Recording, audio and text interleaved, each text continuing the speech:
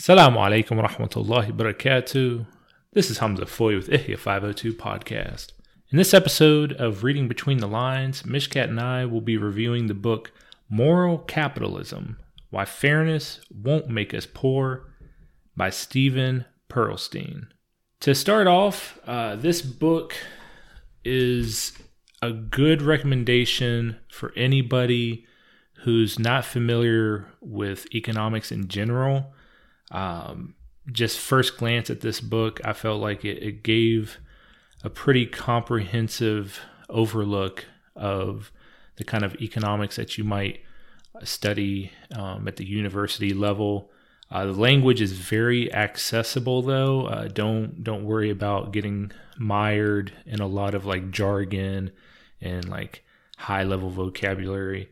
I feel like Pearlstein did a good job of explaining the different parts of economics in kind of layman's terms. Otherwise, I think in the book, there was a number of really interesting tidbits, and I'll let Mishkat introduce one of those that we kind of found in this book. Okay, we can start with the concept of, I wanted to start with just the name of the book, Moral Capitalism. I think it's a misnomer. I don't think there's anything moral about capitalism, but this was an interesting book in terms of, what capitalism has kind of done on a global level, but I think it affects more the United States more than anything. So one of the things that the author talked about that I thought was really, really interesting was social capital. And it's like almost like an inherent concept of trust that, we have between each other, we have between businesses, who expect our patronage. And, if we want to be customers to those businesses, then they have to hold themselves up to a certain, threshold of not shadiness. Yeah. So that was really interesting. Some of the examples that he gives is, first for someone, if you're contracting for something to do to your house and you've not really worked with a contractor, you'll give them like a deposit and you'll expect that they do the work. And then they expect that you will pay off everything, at the end. Or, you go to a doctor's office and they give you medical advice and you trust that they've properly gone through the education and you'll, take their word at their word, take them at their word. And so I thought that was an interesting concept, and how I feel like that's diminishing now. And there's actually another book, I think that the one that we're going to do next time, that talks about, how things are just being challenged left and right, whether you're an expert or not. But I don't know. I thought that was an interesting concept in light of the recent economic situation, which, I do think that social capital is decreasing. It's reminded me, a couple friends and I, we've gotten together to do like multiple projects. I guess you could classify them as like nonprofit, and that's one of the key attributes that we look for is how will this help build trust? So how will this allow us to build trust among the public to continue doing like other projects like Zishan, Kirk, Adam, and I doing the Sweat for Syria. There was, because obviously we weren't paid to do that project, but in the end, we were building social capital because you had potential like stakeholders who could donate, who could contribute to the project. The more projects you do successfully, like in our eyes, we thought, okay, we're going to build trust, and that will in turn encourage people in the future to help out with our endeavors. I think kind of branching off from that topic, it was really interesting because I don't have like a background in economics. My degree was in history. So I studied a little bit about economics, but not in such a bird's eye view macro level. Because like you said, when it comes to different types of businesses, there's going to have to be a level of trust there to facilitate transactions. So like you brought up the example, like somebody, being paid as a contractor to work on your house. Mm-hmm. Then there are going to be certain products, certain services that are going to be not as tangible. Mm-hmm. Like, for example, like building websites, building apps. Okay. I would have to have a level of trust from a customer that I'll be able to build based on their recommendations. Because once again, you're dealing with websites. It's less tangible than something like added or mm-hmm. amended to a house.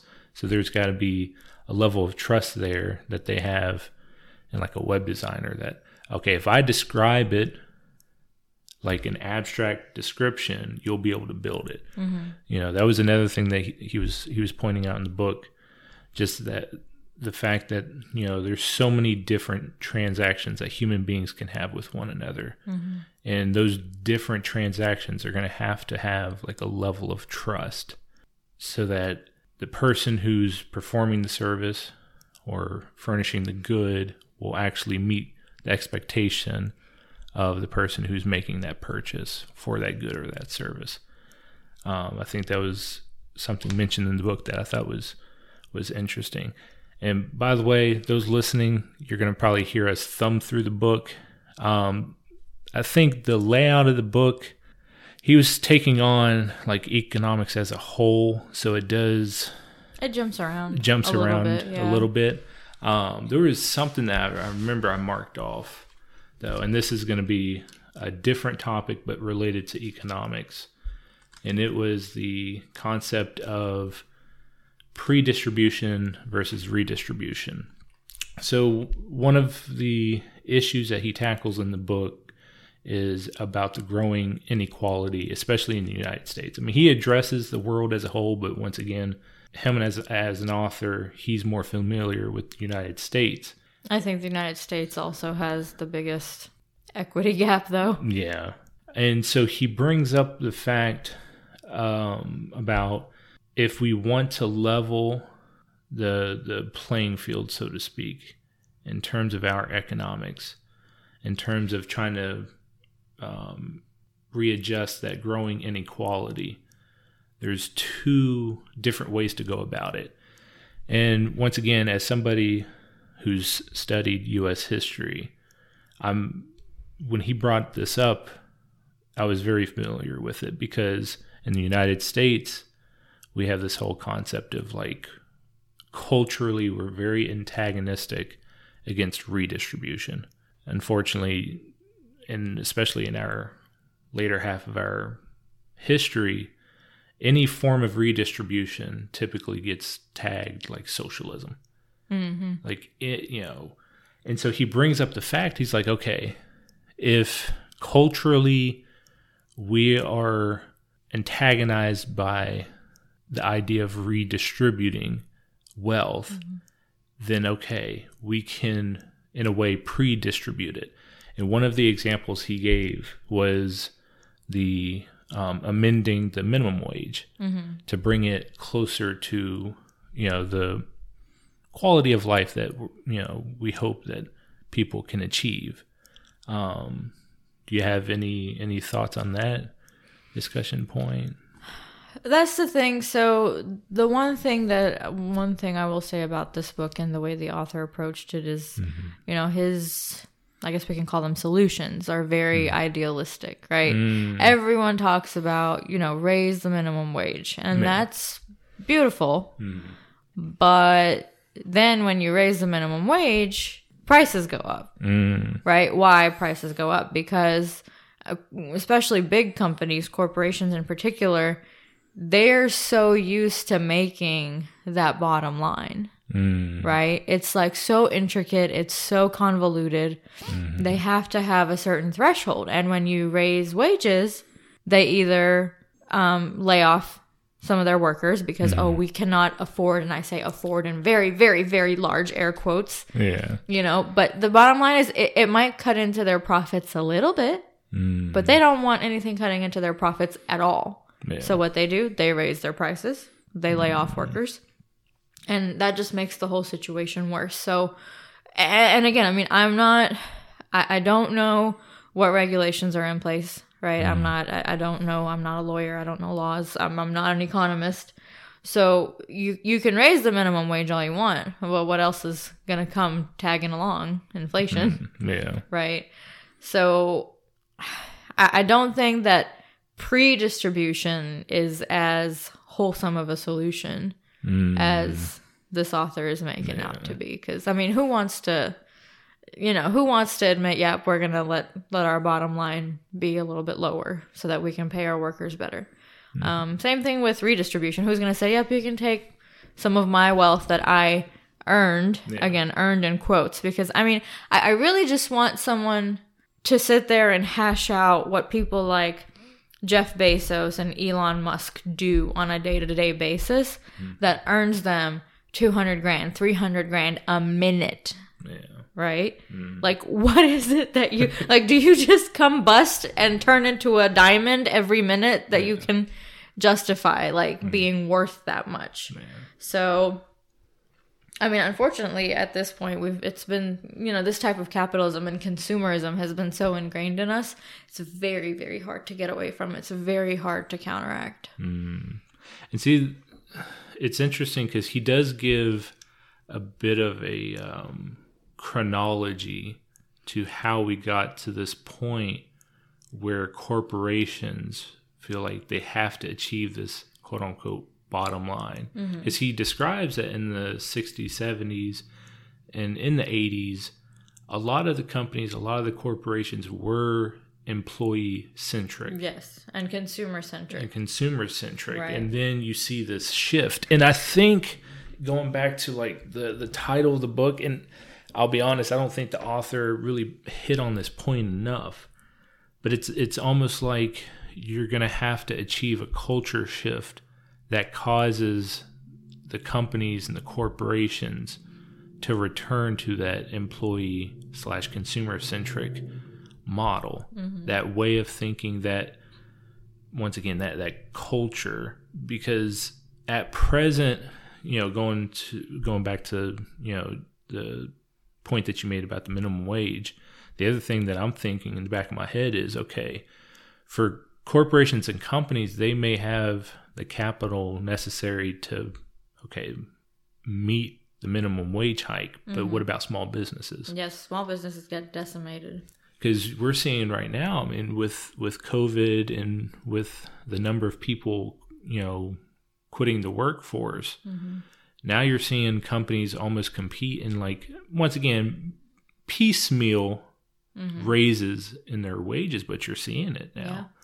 And once again, it might get to the point where it affects smaller businesses where they simply can't. They can't afford that. They can't afford those wages. Exactly. And after reading this book, I mean, I'll be honest, it really shows me the fact that as Americans and as like people in this country, a number of us aren't adequately educated to understand economics, because he does a good job in this book addressing the fact that both the main political parties, the Republicans and Democrats, they both, for all of their economic policies, they both have a number of issues. He's speaking out against the Republican affinity to like reduce the size of government, have no safety net, try to spend nothing at all, and the fact that for the Democratic Party, the idea of higher taxation, more the redistributive policies that they want to push are anathema to most Americans. And I think, I wish that he would have gone into more detail, or perhaps come up with suggestions on how to address the culture, the mindset, where now it's more about the stockholders or shareholders, and so let's just maximize profit. There needs to be something done to get people out of that line of thinking. I don't know if you would be able to achieve it through law or policy, especially because the issue is especially with the globalized economy. Okay, let's say you try to force certain changes on companies through law. Well, guess what? They're going to book it. They'll go to another country. Exactly. They will incorporate somewhere else. Yeah. So, this climate right now is it's suffocating to customers and employees, yes, but you do anything about it and it's going to suffocate, corporations, because they're going to be like, we can go elsewhere where there is not any regulation at all. I mean, they already do it. They're incorporated in the Cayman Islands and wherever the heck else is tax evasion and, non-extradition and all of that jazz, so that they can avoid, paying what people think they should pay. So you do anything, and it's like a thing of dominoes. You try to shift it from one side, it topples on the other side. Well, that's the thing, is it's gone on so long. Yeah. And it's you've got, so the government regulates to a certain point, right? It'll regulate, you can't have a monopoly. Yeah. We saw that with the Aetna-Humana merger. Yeah. It was like, nope, you can't do it. You'll get too big. So it's now corporations can get away with being shareholder-centric because you have so many consumers. I mean, just millions and billions of people who are wanting to consume. And that if you lose one customer, probably another customer is going to take their spot. But the flip side is, for customers, you also have more options, right? You have, well, I don't like the way this company does this. Let me go to the other one. Yeah. But you can never expect that a company is going to change its business practices, because why should it? Yeah. There are no incentives. You brought up another point when you were discussing, especially the fact that CEOs are being paid so much more than employees or management level staff. And another thing that he brings up in this book, and once again, it's a lot of the tidbits in the book aren't particularly tied to solutions to the problems he's addressing, but they definitely make you think. And one of them was the whole concept of just desserts. The idea that, especially in older economies, more like agrarian, once again, I'm going history buff style, agrarian economies. So, okay, you plant a field, harvest the field, you can point to exactly what you produced and say, I'm owed this much, I produced this much. Whereas the economies of now, it's either intelligence, based, not intelligence based, but a lot of it, it's automated, or a lot of it is collaborative. Yep. And so in these collaborative economies, with the more complex products being produced, the more complex services being rendered, it's a lot harder to point to something and say, I did X, I'm owed Y. Well, okay, I mean, so many people engaged in that. But oddly enough, for the CEOs, it's almost like, what did you even collaborate on? I mean, I'll be honest, and maybe I'm being a little controversial, but it's kind of like, what did the CEO do? Right. Whereas, if I'm thinking like a tech company, you've got these developers, you've got these quality assurance testers, even the managerial, positions. Okay, they're contributing something. So it's like, at that point, we need to see not as much disparity between pay, especially for something that is so collaborative. once again, if you're working a factory or you're a farmer, okay, I get it. Like you can point, made this or made 20 of this. Okay, I'm owed something for that. But in more collaborative economies, the more complex products, services, it's like you lose the ability to really point to something and say, I'm owed this for that. I think him bringing that up was an excellent point.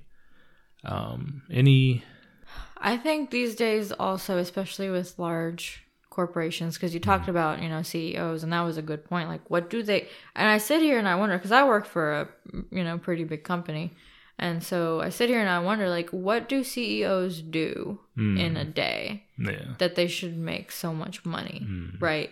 Because to me, the way I see it, the higher up you go on the corporate ladder, the less time you put in, the less work you put in, and the less you get into the weeds, right?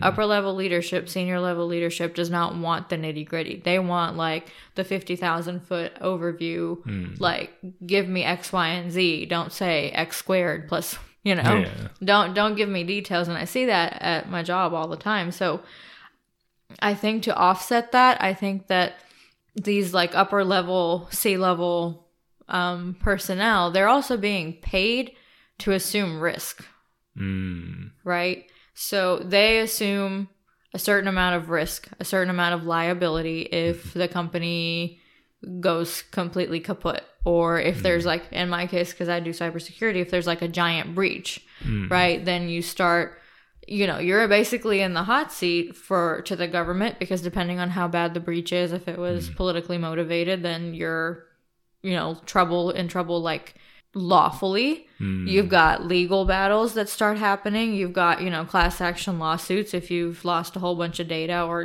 whatever happened. So I think that these days, CEOs and C-level officers are also paid depending on the amount of risk that they take, or depending on, it's all perception, right? It's all perception based. Now, because there have been a bunch of breaches, there have been many, and I'm focusing on like the cybersecurity side of it because that's what I know the most about. Target breached, who was I can't remember. I think it was an Anthem. Anthem was breached at some point, really bad. ECW, medical records breached. Target breached. Equifax. We all remember the Equifax breach. I mean, man. So I don't think anybody went to jail for those breaches. Maybe people were fired. But it's like, if you're going to get paid to assume the risk, then assume the risk, have the consequences, and have your wealth taken away if something like this happens. But we don't see that. So they would have us believe this, but that's not really what happens. So again, begs the question, if it's not A, the work that you do in a day, and it's not B, the risk that you assume, over the course of business, why are you getting paid so much? It's really interesting because you brought up like these various breaches. I mean, we've seen certain companies, corporations, we've seen, them brought to trial, that sort of thing. And typically it turns into, they have to pay a certain amount. But once again, that certain amount that they're having to pay is typically a drop in the bucket in terms of the overall money that they are making. Any last thoughts? I think it's interesting. A lot of workplaces in general, whether they're big and small, also have it's an unwritten, unspoken rule in most places. Some places go so far as to actually write it down, and it's a no talking about pay rule. So you're going to see what the CEO makes because, he's the top level. But in, like within your department or within your team, you're not really supposed to say, hey, how much do you make? Tell me how much you make. Because then what happens? Then if they make more than you for the same work, then you're going to go to your manager and say, hey, what the heck? So I think that there's just so many things that bigger businesses who have run unchecked to create this whole capitalistic consumerism, they jump through their own hoops to keep it that way, to get away with tax evasion and to get away with shady business practices and bad quality and lack of quality assurance. So again, I mean, it's like a vicious feedback loop. You know, how do you regulate them without them saying, well, I'm going to leave. Bye-bye. Yeah. What do? You say, well, you can't export your goods to the United States if you were originally a United States company and now you're going to incorporate elsewhere because you didn't like the rules. You know, that's not very realistic either. Yeah. But something's got to give. Mm-hmm. And see, the thing that I've always felt, even before reading this book, because going through college, I would always hear the debates about like capitalism versus socialism versus, other economic communism systems. Yeah. You can say it. People's grievances with capitalism typically can be traced back to what you discussed, which is, as a small business, you've got to deal with the risk. You've got to deal with the challenges of running your business. But once you get to a certain size, legally, you have all these different loopholes, all these mechanisms to basically get away, not with murder, but get away with some of them bad business practices. You never know. Yeah. And the thing that irks me about the people who get frustrated, especially with like the millennials or with like college educated adults who are getting a little frustrated with the current capitalist system.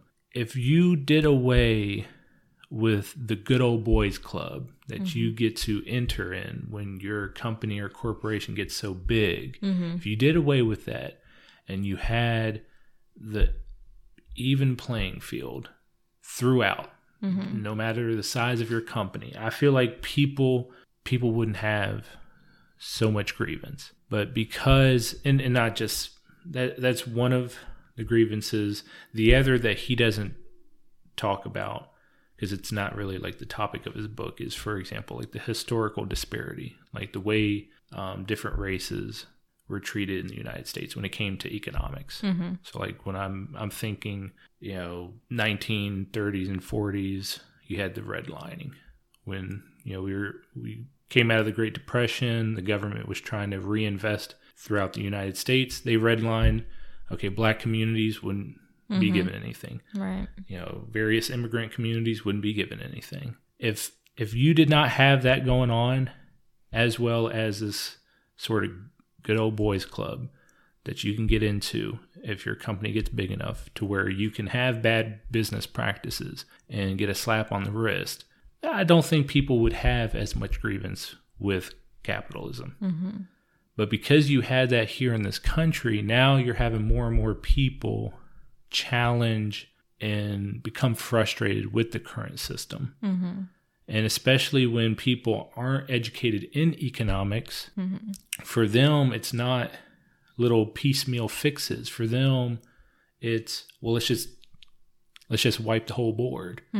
Because once again, a lot of Americans aren't educated in economics. Yeah. So they wouldn't even be able to parse through the little piecemeal changes that you need to make a more fair system. Does that make sense? It does. It does. And I think, I know we need to wrap this up. I didn't think we'd be able to, go at such length about this particular book, seeing as it is about economics. That's not really. But yeah, I mean, it's a pertinent and relevant issue. But I think, businesses, they have their disaster recovery plans and their business continuity plans and what to do if X, Y, and Z goes wrong and directly impacts that business. But these practices are not sustainable. Who's going to buy your goods if everybody is poor? Where does your business go then? Because the top 10% or the top 1% aren't going to generate you enough business. There's too many corporations around for that. They're going to give a little bit here, a little bit there, and you might go belly up like all the lower class people who did, because their business practices are just not conducive. They're not conducive to people in less privileged areas getting a good education, getting good jobs, keeping those jobs, building wealth. Yeah. And when you don't have that, when you don't have these fair business practices, none of it is sustainable. And I feel like businesses don't think about that. They don't think about, well, here's the community that we're in, right? And I mean, now businesses have gone online. So like the world is their community. Yeah. So if this poor area can't afford our products, well, there's somebody else. I mean, they might be overseas that can do it. But ultimately, it's not sustainable for the business either. And like the thing that always gets me is like, what is so terrible about having something that benefits everyone? Like healthcare, like universal healthcare. People are like, no, I don't want to pay for your healthcare and yada, yada, yada. You're sitting here paying for a, $100 and something billion military machine for what? Yeah. For what? I just, people's, and it goes to a lack of education. But you can't have education if the prices of university are like $50,000 a year just to get, an arts degree. It doesn't make sense. No. So it goes back to being just a very vicious feedback loop that somebody somewhere very, very smart has to break. There's one solution. When I say solution, I know for listeners, you don't have a lot of context, which is why I suggest you read the book. But one of the solutions to the fact, he brings up in the book the fact that our economy is a lot different than the economy of 50, 100, 200 years ago, in that a larger portion of our economy has to do with products being produced and services being rendered that rely on a certain level of education, a certain level of intelligence. And he said this is also explaining some of the inequality, because over the past 50 years, we've lost a lot of like our manufacturing here in the United States. Yep. Now, the manufacturing sector, you didn't really need a good education. You didn't need a high intelligence because it was that factory system. Each person played a role. You're adding a part to a car. Once it's out of the conveyor belt, okay, it's a complete car. Rinse, repeat, rinse, repeat, rinse, repeat. So it was very mundane in that way. Our agrarian culture, once again, you're planting, you're harvesting. You don't need an education for that. You don't need a high intelligence. But in our economy today, a lot of the products that we're producing, a lot of the services being rendered, you're needing to learn maybe a programming language. You're needing to attain a certain level of education. And I feel like one of the solutions to bridge that gap is for companies to go back in and basically, in a way, although yes, it's going to take some financial resources from that company, but they're going to have to go through and take people on board and educate them, and then allot them into open positions within their company. And locally, we do have, I think I brought this up to you, Humana was doing the UI UX Academy. So they were taking people, and they were specific about zip codes. They were like, because a lot of the zip codes were like either the south end or west end of Louisville. If you're from this zip code, we want to bring you onto this program. We will train you, then hire you. All right. We need to see more companies go in and do that, especially, and I think COVID has actually forced the hand of a number of companies because they're realizing, crap, a lot of people are quitting. We have to fill these positions, but we don't have the workers with the proper education to do it. Okay, let's just bring them in, educate them, fill our positions. And I feel like that's going to be a good solution to at least address the education/intelligence gap with our modern economy. And I wish he brought up the fact that the economy is a lot more suited for high intelligence, greater educated, roles. He brought up that issue, but I wish he would have talked about that solution that I brought up or other solutions. This book, for readers, I definitely suggest you read it, especially if you don't have a sound understanding of economics. Once again, it's in very layman's terms. You don't have to worry about high-level vocabulary. He has a number of helpful charts that also explains some of the economic points that he discusses. It is going to be very broad, so don't worry about this being focused on only one part of economics. It's a very broad overview.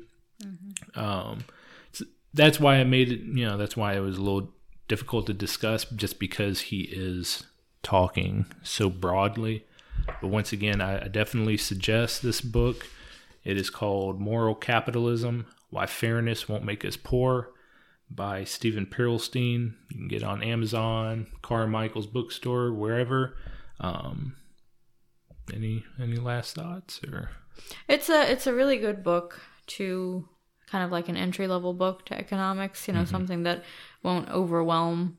If you're just starting out and trying to learn, because I think people think of economics and think, oh, that's boring. Who wants to talk about money and wealth and long business practices? Yuck, like that's boring. But it scares me. Like the current like political and economic climate is scary. Yeah. And I think of what do we do if we lose one of our incomes? What do we do if the price of bread has gone up, milk has gone up. I remember when loaves of bread were like 20 cents.